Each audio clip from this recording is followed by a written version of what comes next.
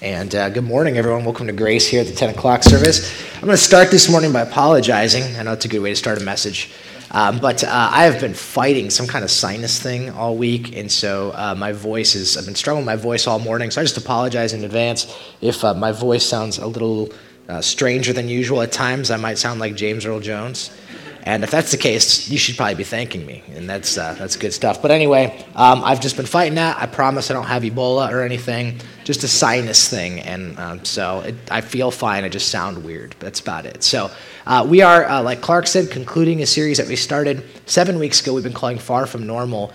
And if you've been with us, you probably remember we've been spending 8 weeks going through the book of Acts. And so some of you have been here for the whole series, or maybe you've been here for part of the series. We've been seeing, man, what an amazing book the book of Acts has been as we've kind of journeyed through this together. Today we are closing that series out. So I would say if you're a guest with us this morning, like Clark said, thanks for being here. We're glad you're able to jump in today. We hope you feel welcome and get a chance to get that gift that he mentioned at the Welcome Center.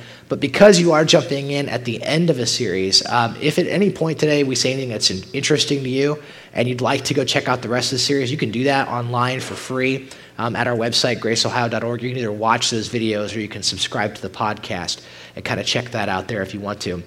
But basically, just to catch you up, we've been saying that the big idea of the book of Acts is really this, that the Holy Spirit makes the extraordinary ordinary. We've been saying that's the big idea in the book of Acts. The entire book of Acts, if you look at it, it's really all about, if you were to boil it down, it's really about the Holy Spirit. It's about what does the life of a person look like? What does the life of a church look like that is led by, that is empowered by the Holy Spirit? There's over 50 explicit references to the Holy Spirit throughout the book of Acts. And so we've been saying in this series, we know that the Holy Spirit conversation can be a strange one, especially if you're a person that didn't grow up around the church, or even if you did grow up in the church, the Holy Spirit can seem like a kind of a strange thing. And so we've been talking about that throughout the past weeks, but we've been saying the Holy Spirit makes the extraordinary ordinary. In other words, when the Holy Spirit enters a person's life, he redefines normal. And he makes the extraordinary ordinary. And so each week, we've been looking at different ways that the Holy Spirit does that, what the work of the Holy Spirit looks like in the life of a person. And so today, we're going to continue in that series. We're going to conclude by looking at an interesting aspect of the way the Holy Spirit works. And I'm going to invite you to take your Bibles with me. We're going to go to Acts chapter 25 and 26 today to kind of conclude this. Acts 25 and 26. We're going to be looking at just a brief part of 25 and then mostly chapter 26. You're going to find that on page 779. So if you didn't bring a Bible of your own this morning and you need one, we have some for you. You can grab those in the chairs in front of you. Turn to page 779 in those black Bibles. And as always, if you're a guest, you don't have a Bible, or if you just don't own one, or you don't have a newer translation of the Bible, just take one of ours, make it a gift from us to you. I think it's really important that you have a Bible, but you can get there, page 779. And as you're flipping there, let me just tell you where we're going to go, okay? We've been talking about the different ways that the Holy Spirit works, the different ways that the Holy Spirit redefines normal. And today what we're going to look at is this, that the Holy Spirit, that one of the normal works of the Holy Spirit is the Holy Spirit testifies about Jesus. So we're going to talk about the Holy Spirit testifies about Jesus. And we've been talking about a lot of different ways the Holy Spirit works. We've talked about how the Holy Spirit convicts us of sin. We kind of talked about that last week.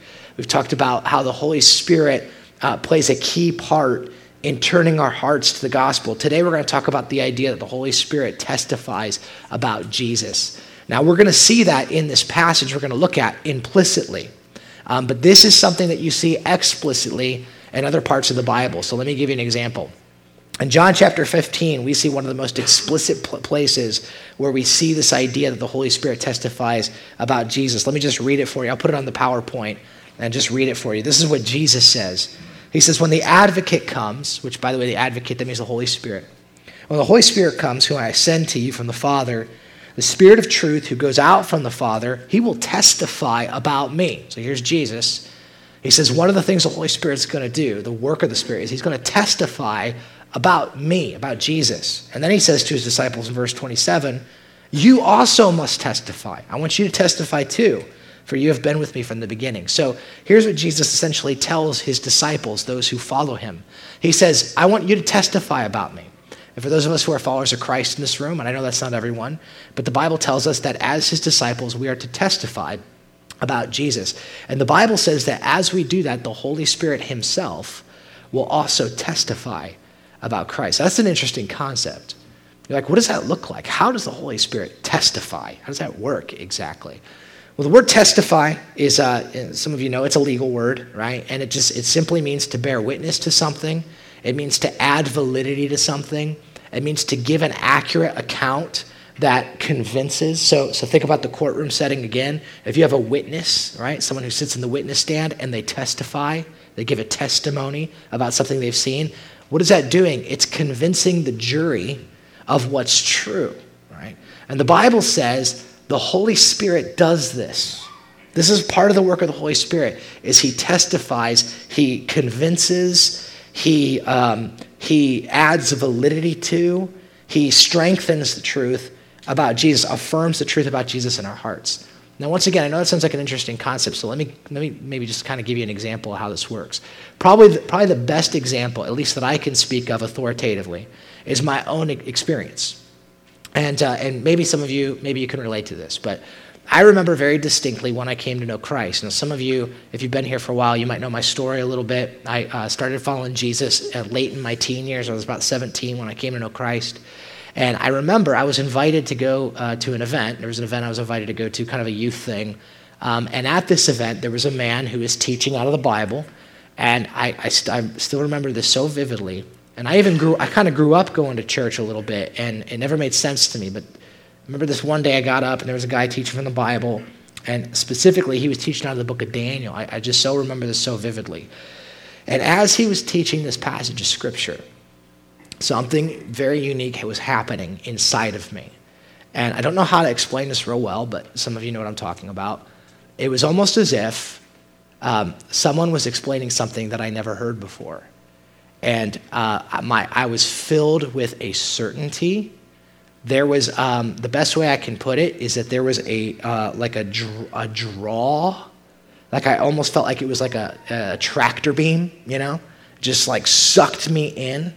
And I was, and there was like this very, very loud thing in my conscience that was just shouting, "This is true. This is true. What this guy is saying is true." And I was filled with this. The best way to put it is I felt like I was confronted with reality. And I remember thinking to myself, I have to make a decision. Either I'm going to embrace this and I'm going to live according to this, or I'm going to walk away from this and deny this. Now, that's the choice that I felt like I was confronted with that day. Now, what was that thing, that pull? What was that certainty? What was that? Now, my guess is that if you're a follower of Jesus, and I know that there's many of us today here who follow Jesus, that when I describe that, that maybe you wouldn't say it the same way, or maybe you'd use different words, but my guess is that you can probably identify with what I'm talking about.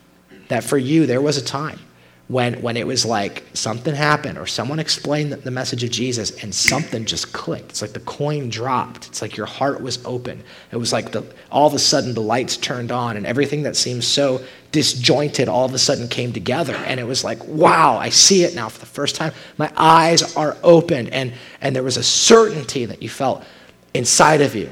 And my guess is if you're a follower of Jesus, something to that effect, you can probably sympathize with that.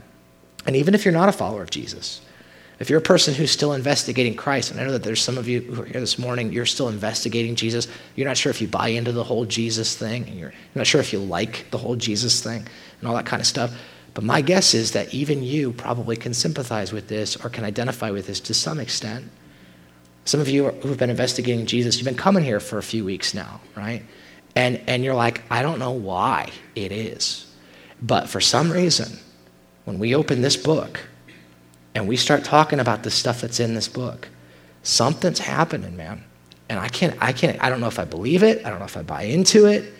But it's almost like what we're talking about is real, is true. And it's like there's this thing inside of me that's just like, this is true, this is true, this is true. And you might be thinking, I listen to you talk, and I mean, your voice sounds weird, and you're not that funny, and I'll give it to you, you're very attractive. But aside from all of those things, like I don't understand what it is. There's just something about this book, and I can't explain it to you. What is that? What is that thing? My hope is to put words to that for you. That's the Holy Spirit. Jesus talks about that. He says the Spirit's going to come. He's going to testify. Okay? He's going to affirm to you. He's going to nag you inside to say this is right and this is true. Now here's the real question. Now, if you can identify with that to any extent, and I'm trying to put words to something that's very hard to put words to. The Bible uses some different words. So in Acts chapter 2, some of you might remember when the Bible says that Peter was filled with the Holy Spirit. And as he preached, the Bible said that the people who were listening were cut to the heart. That's the way it says it. It says they were cut to the quick in some translations. In Acts chapter 17, the Bible says about this girl Lydia, when the Apostle Paul was preaching, that the Lord opened her heart. And what is that talking about? It's all those are different words trying to explain the same phenomenon. That phenomenon, I believe, is common to the human experience. And what is that? What is that? It's the Spirit of God. And he's testifying about Jesus. And he's pointing the arrow in your heart saying you need to come to Christ. You need to follow this. You need to follow this Jesus. He's affirming it to be true. Now, here's the real question then. When that happens in your heart, and some of you are like, dude, you just totally explained something I couldn't identify for. Yeah, when that happens in your heart, what are you supposed to do? That's the real question. How are we to respond? And the passage we're going to look at today, I believe that there's really three responses. There's three responses that you can choose when the Holy Spirit works in your heart in this way. Three responses, and here they are. You can either oppose him, you can avoid him, or you can embrace him. Okay, those are the three we're going to look at today. And of course, I'm a preacher, right? So you guessed it. I'm going to try to convince you that embracing him is the best reality. It's the best possible of all of the three responses. And let's just talk through those a little bit. So let's go to our passage, Acts 25 and 26. Let me give you a little bit of brief history before we jump into this. So basically, here's what we see. By the time we get to Acts chapter 25, we're told that the Apostle Paul is in prison again. And I don't know if you guys have noticed, but for the past few sermons in this Acts series, we find the disciples in prison often. And so here's the Apostle Paul. He's in prison again.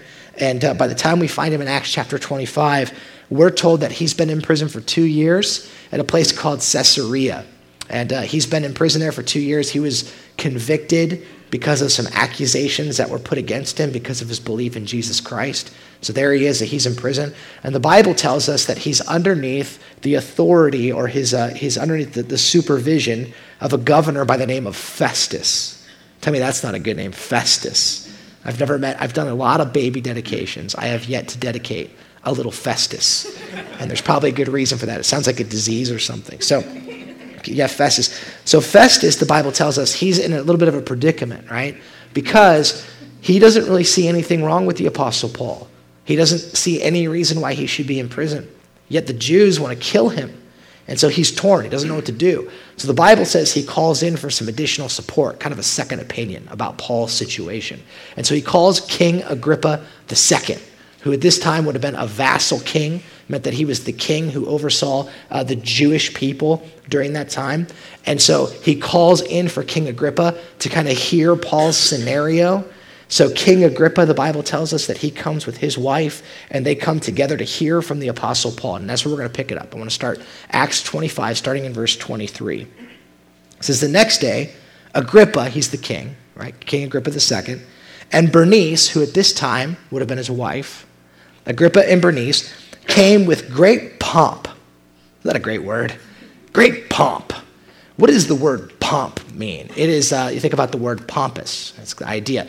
It means to come with elaborate, grandiose. That's what it means, right? It's this idea that they went out of their way to really make a public spectacle of themselves. This is like a red carpet, like photo opportunity type of thing. And so imagine, here's King Agrippa, right? He's the king. So he's probably got on, he's probably got on his crown, he's probably got on his robes, he's probably got on his jewelry. I mean, he has just got this thing, and he comes in with great pomp. So I'm guessing there's music, there's all this stuff. Then you have the queen, right? And oh yeah, the queen. She's probably got her gown on. She's probably got all the royal jewelry on. It's probably this. So get this picture in your mind. They are like G'd up from the feet up.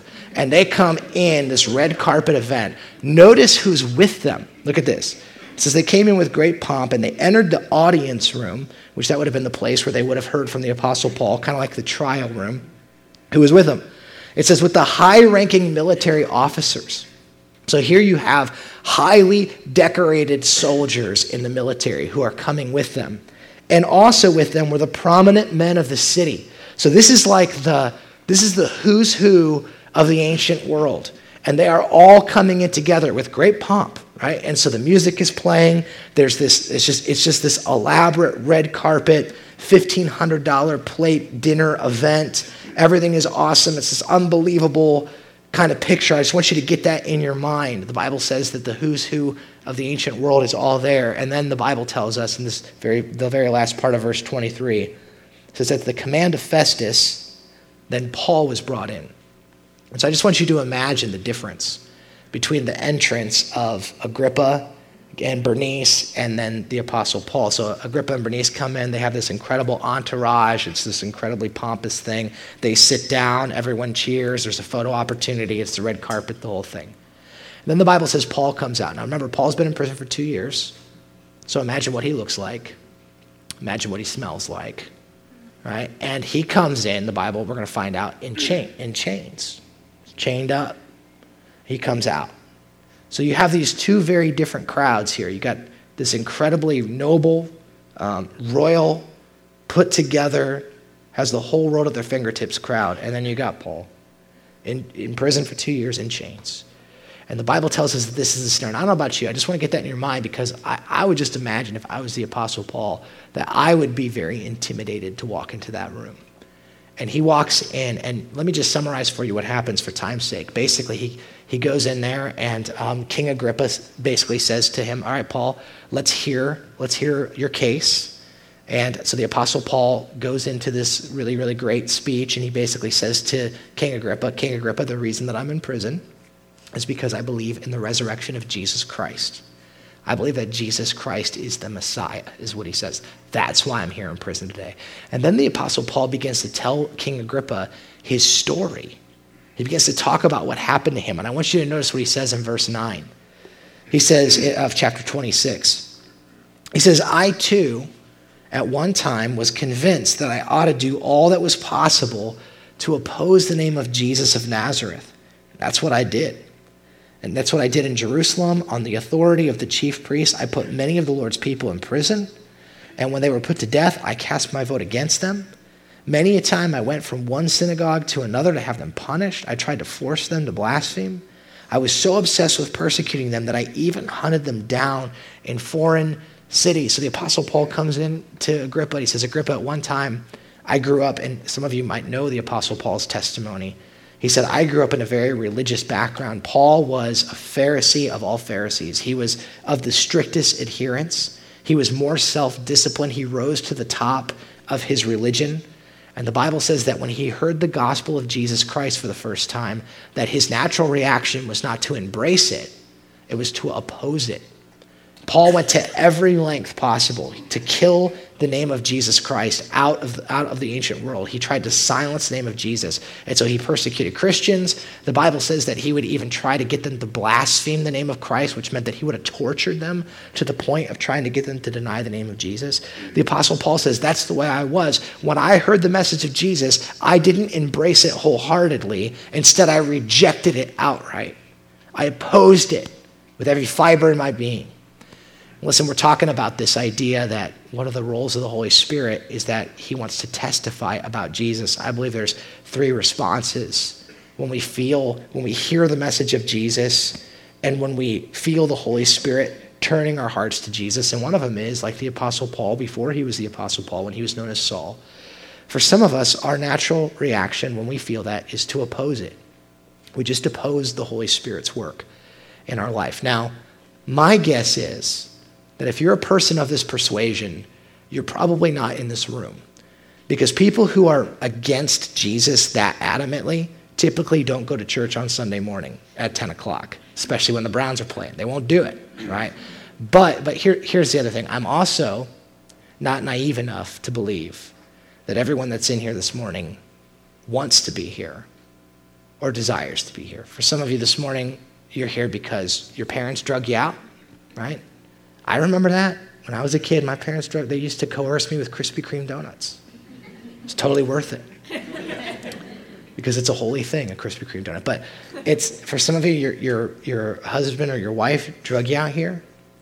For some of you, you're simply here because you're just trying to be polite to somebody.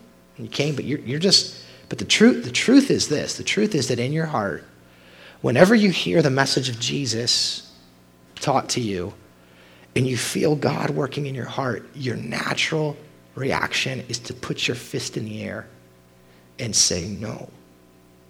No, I will not. For some of you, you are doing everything in your effort to silence the name of Christ in your heart and in your life. Everything in your effort.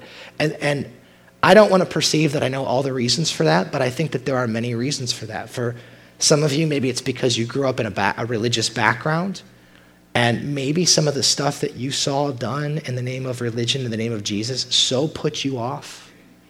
For some of you, you were hurt. Maybe for you, your ex-wife or your ex-husband or your ex-girlfriend or your ex-boyfriend or your ex-something was a Christian, and they completely defamed the name of Jesus. You want nothing to do with it now. And for whatever reason, the disposition of your heart is that whenever you feel like God is trying to get your attention, you're like, stop it. No, I will do everything to silence the name of Jesus in my heart. For some of you, maybe the reason that that's happening is because you've experienced true, and I mean, I'm not trying to minimize it, like real pain. And pain that's so severe that it causes you to believe that I will not believe in a God who would allow this type of pain. And so when the Holy Spirit begins working in your heart, like the Apostle Paul, before he was Paul, when he was Saul, your natural reaction is to oppose him. No. And listen, here's the thing about that, all right? I believe, and I don't know all of the reasons why a person's heart might do that, and that might be some of you in this room today. Maybe that was you before you came to know Jesus like Saul. But I believe that if that's you, you're going to find yourself very, very tired. We're going to see in this passage that when Jesus finally shows up to Paul, you know what he tells him? He says, Paul, why are you kicking against the goads, man? Which is just an awesome thing to say, isn't it? Why are you kicking against the goads? That was a metaphor that was used back in that culture. A goad was basically like, imagine a big sharp spear. And a shepherd would use this thing to kind of like prod the sheep in the direction he wanted them to go. Because the sheep, you guys all know, right? Sheep are really stupid animals, and they'll just follow whatever. They'll walk right off a cliff if you let them. And so a shepherd would take the goad and be like, no, that way.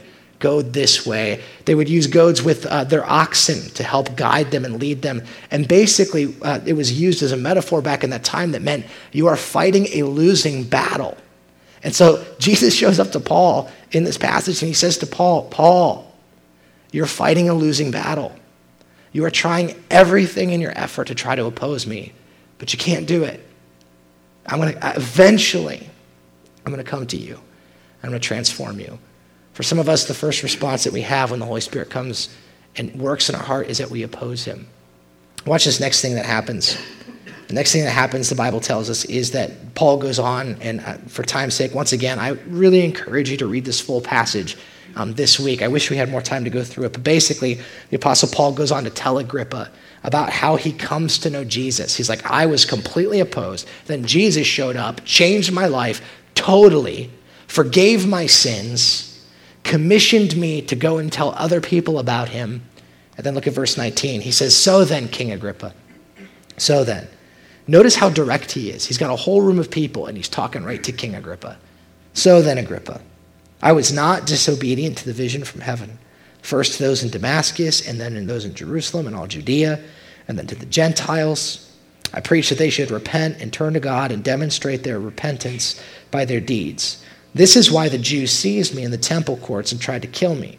But God has helped me to this very day. So I stand here and I testify to small and great alike. I am saying nothing beyond what the prophets of Moses said would happen, that the Messiah would suffer and be the first to rise from the dead, would bring the message of light to his own people and to the Gentiles. So in essence, what he says there is he says, Agrippa, the reason I'm in prison is because of the hope that I have in Jesus Christ. I believe in Jesus. I believe that he's the Messiah who has come, sent by God to forgive of sins. That's why I'm in prison. That's why I'm here. And I have not been disobedient to tell people the truth about Jesus, just as I'm telling you guys right now. Watch this next thing, verse 24. At this point, Festus interrupted. So there's Festus, the guy with the great name. He interrupted Paul's defense. He said, Paul, you're out of your mind, man. He shouted, your great learning is driving you insane. I love that. This is kind of like an offhanded compliment. He's like, Paul, you're really smart, man, but you're like too smart for your own good. You guys ever meet someone like that? They're so smart, they get isolated. They're like really, really smart. They get isolated, and then they come out and they have a theory of why we're going to be attacked by aliens like in 20 years or something like that. Just like, he's like, Paul, you've been spending way too much time in the books. You're like sniffing airplane glue or something, man. You need to get out and get some fresh air or something. You know, you're crazy. And I love Paul's response. Look at the way Paul responds, verse 25. He says, I'm not insane, most excellent Festus. Isn't that awesome? How respectful. I'm not crazy, most excellent Festus. All right, I'm not crazy, Paul replied. What I'm saying is true, and it's reasonable. He's like, this isn't folklore. This isn't fantastical stuff. This is true. This is reasonable. What I am telling you, I can give a defense for. And then he says in verse 26, look what he does. Once again, so Festus interrupts him. Paul goes right back to talking to King Agrippa again. Verse 26, the king is familiar with these things, and I can speak freely to him. I am convinced that none of these things have escaped his notice because it was not done in a corner. Now here's what Paul means. He looks at Agrippa and he says, King, you know what I'm talking about. Because, and this is just a little history for us, King Agrippa would have been alive during all of the events of Jesus Christ. He would have lived in the area where Jesus would have lived and done his ministry. He would have been about 9 years old when all that happened. And so Paul looks at Agrippa, he goes, you remember this. You know that all of this was done in public. It wasn't done in a corner. You remember Jesus. You probably actually saw Jesus. You remember all the testimonies that we heard from those who saw the resurrected Jesus. He says, Agrippa, you know this, right? And then watch this. Now he goes in for the kill. Watch what Paul does. Verse 27. King Agrippa, do you believe in the prophets? I know you do. Now this, all of a sudden in this one verse, something becomes very clear to us as the reader, okay? And we become very clear on the fact that the Apostle Paul is not interested in being released from prison at all. The Apostle Paul is more interested in sharing the gospel with the people who are around him, which is mind-blowing to me. If I was in his situation, I would be like, I was falsely accused, get me out of here now. But he doesn't do that. Instead, the Apostle Paul uses this as an angle to share the gospel with the king. It's like, you believe in the prophets, don't you, King Agrippa? I know you do. I know you do. Man, you hear that in his voice. This is incredible. How bold is this? And not only do we as the reader see this, Agrippa can see right through it. Because look at his response, verse 28. Then Agrippa said to Paul, do you think that in such a short time you can persuade me to be a Christian? He's like, wait a minute, Paul, you really think you, in prison, chained up, are going to convince me, the king, in such a short time to be a Christian? In other words, he says, Paul, are you trying to convert me? Are you proselytizing right now? Is that what you're doing? And I watch Paul's response. How bold is this? Watch what he says to him. Paul replied, short time or long, I pray to God that not only you, but all who are listening to me today may become what I am, except for these chains. Wow. What a bold thing to say. Agrippa's like, are you trying to convert me?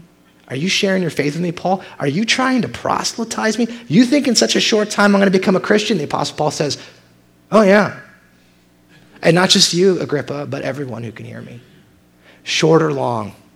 The timeline doesn't matter to me. But I want you to be like I am. I want you to be free like I am. Now, this is where it gets really interesting, and I want you to notice this small detail that you may have missed if you've read this before. Watch verse 30.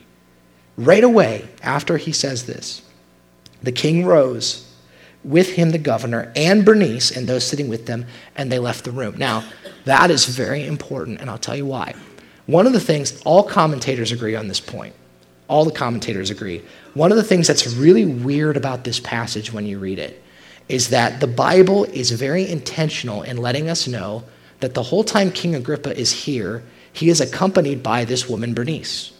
So in Acts 25, we just looked at it a minute ago, when Agrippa comes and he enters with great pomp, right? Who's with him? Bernice. Bernice is right there with him, right? He sits down to hear from the Apostle Paul, and who's with him?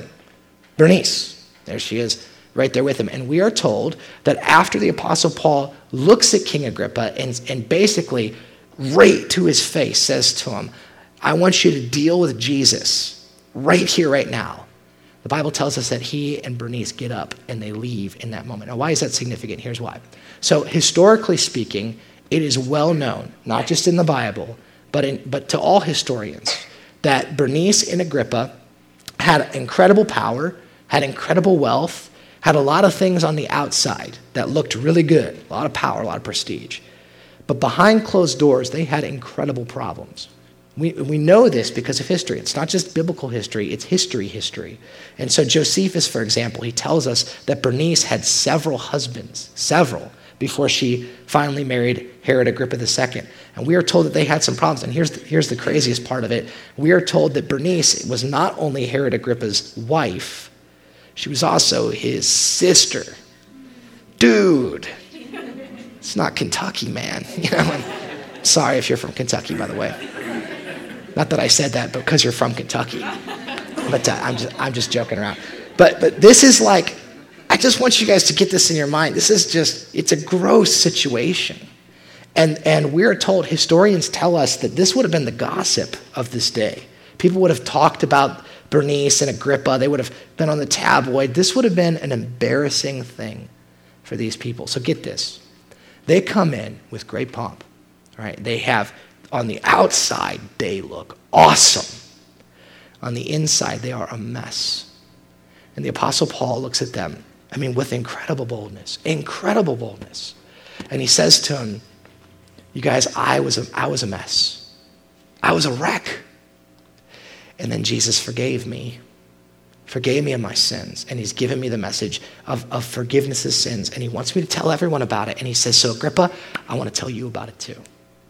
I want you to experience forgiveness of sins. I want you to be free. Now, I'm just guessing that Bernice and Agrippa started wiggling in their chairs. They probably were like, this is getting way too close to home. I think that's why Agrippa tries to deflect. Wait a minute, you think you're going to make me a Christian that quick, Paul? And Paul doesn't stop. Long or short, doesn't matter to me. I hope that you can find the forgiveness that I found, Agrippa. I hope that you can find the freedom that I have found in Christ. And the Bible says they can't take it. They get up and they leave. They get up and they leave. They can't take it anymore. I mentioned earlier, there's different responses to the Holy Spirit when we feel him prompting us and leading us to Jesus. The first is we can oppose him. The second, I think, is this. We can avoid him. We can dodge.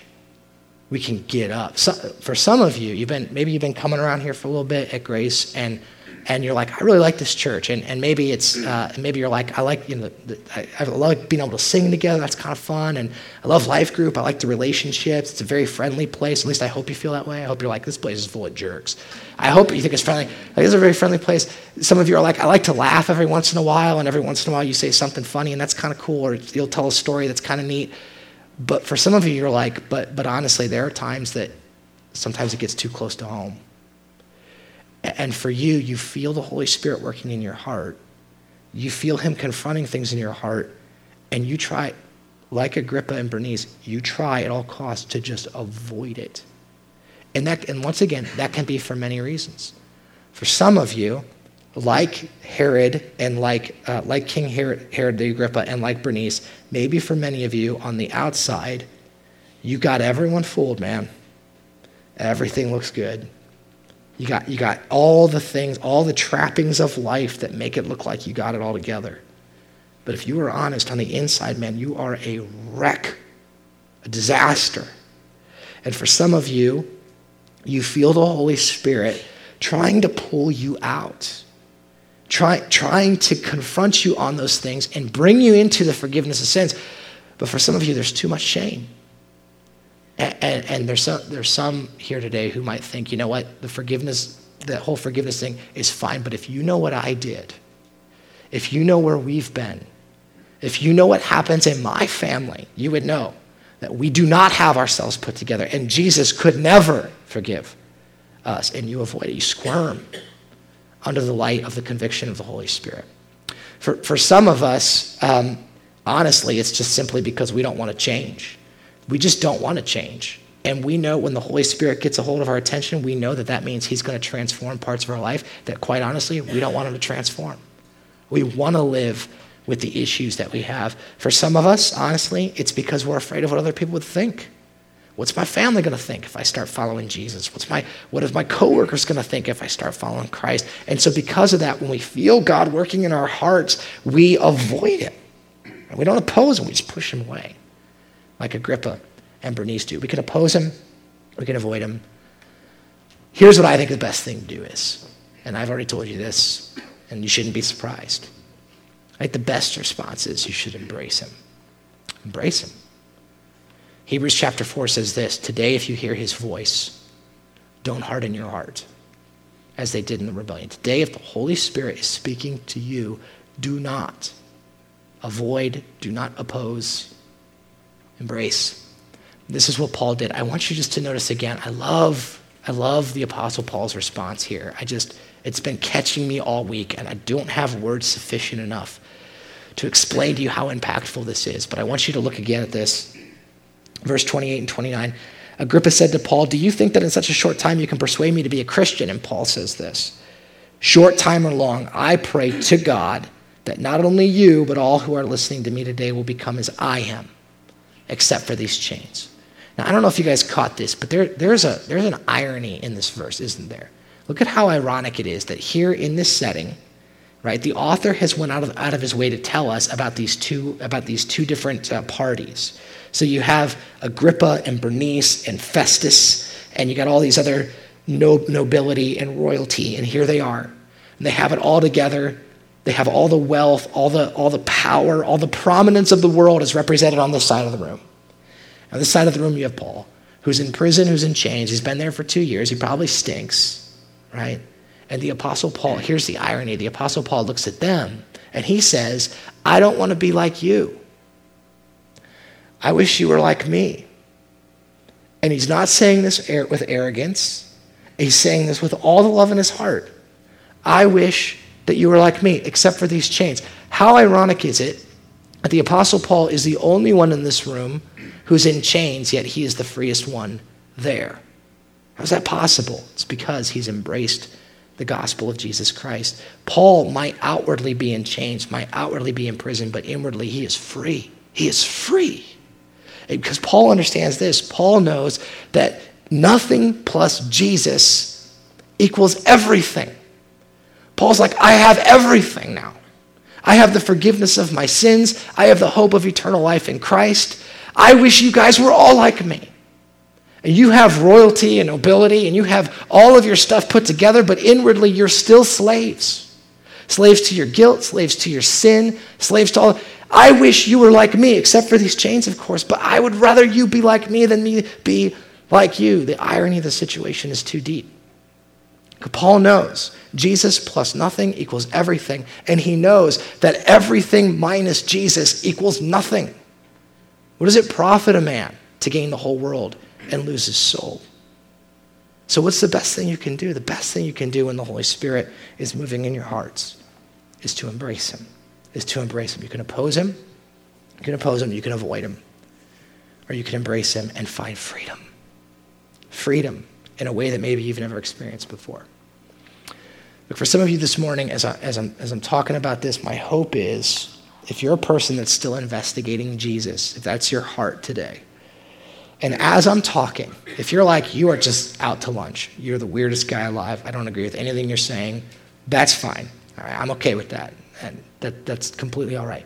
But for some of you, as I'm talking about this, you're like, I don't know why, but I know that what you're saying is true. It's true. It's true. And maybe for you, you've been avoiding it. Maybe for you, you've been opposing it. Maybe for you, you've been shoving it to the side. Listen, I believe that is the Holy Spirit doing what he does. He testifies about Jesus. He points your heart to him. And I believe the very best thing you can do this morning is maybe for the first time in your entire life, maybe for you for the first time for real, embrace him. Embrace it. Say, you know what? I'm done. I am done avoiding. I am done opposing. I am done justifying. I need to embrace it because God is after me, because Hebrews says today, if you hear his voice, don't harden your hearts. If you want to do that today, I would strongly encourage you that if God is moving in your heart in that way, that you respond to him. And you can do that real simply by simply praying to him. Pray to him. You don't have to do anything. There's not a magic prayer. You don't have to sacrifice a small animal. Or anything weird like that, right? You could just come to him, your heart to God's heart. Say, God, I want to come to you for the forgiveness of sins. It's what I need. I'm enslaved to my guilt. I'm enslaved to my sin. I'm enslaved to my bitterness. I'm enslaved. You fill in your blank. I want the freedom that the Apostle Paul has. It's made available to you in the person of Jesus Christ. For those of us who are followers of Jesus, responding to the Holy Spirit is not a one-time act. Obviously, when he leads us to Jesus, we need to listen to him. But the Bible tells us that the Christian life is being led by the Spirit. If the Holy Spirit is speaking to you in certain ways of your life, we can continue to avoid him. And maybe for you, there's areas of your life that you need to come to God and say, God, I'm done avoiding you. I need to listen to you. I need to make some things right in my heart. And the last thing I would say is this. I love this about this passage. If you are a Christ follower, one of the cool parts that we see, because the Holy Spirit witnesses to Christ, is that you and I, as we witness about Jesus, we can be confident that the Holy Spirit is going to do his work. We are the junior partner. He is the senior partner. And as we testify that it's not our words that make a difference, but it's the Holy Spirit that uses those words to change a person's heart. We can oppose him. We can avoid him. My hope is that we'd embrace him today. Let's pray. Jesus, I want to say thank you for your word to us this morning. And man, God, we need you so bad. And I can't get this picture out of my mind of these royal, noble people who have everything on the outside is put together, everything on the inside is wrecked. And the Apostle Paul, everything on the outside is wrecked and everything on the inside is free. God, I want to be more like Paul. I don't want to be in chains, but I want to be free. And I pray, Jesus, this morning for the person who maybe feels your Spirit working in their heart in this way. I ask you that they would not harden their hearts, that they would not oppose, that they would not avoid. God, help them to embrace it because it's true. Your Holy Spirit testifies to us that you're real, that the message of the gospel is the life-giving power of God, that the forgiveness of sins is what we need above all else, that the promise of redemption and the promise of heaven is something that we need to set our hope in. God, your Holy Spirit shouts to us that this is true, this is true, this is true. I ask you that we would shout along with it, that we would confess with our mouth what we know is true in our hearts. And so, Father, I pray for your Spirit to fall down here. I ask that your Spirit would work as only he does. And we ask these things in Christ's name. Amen.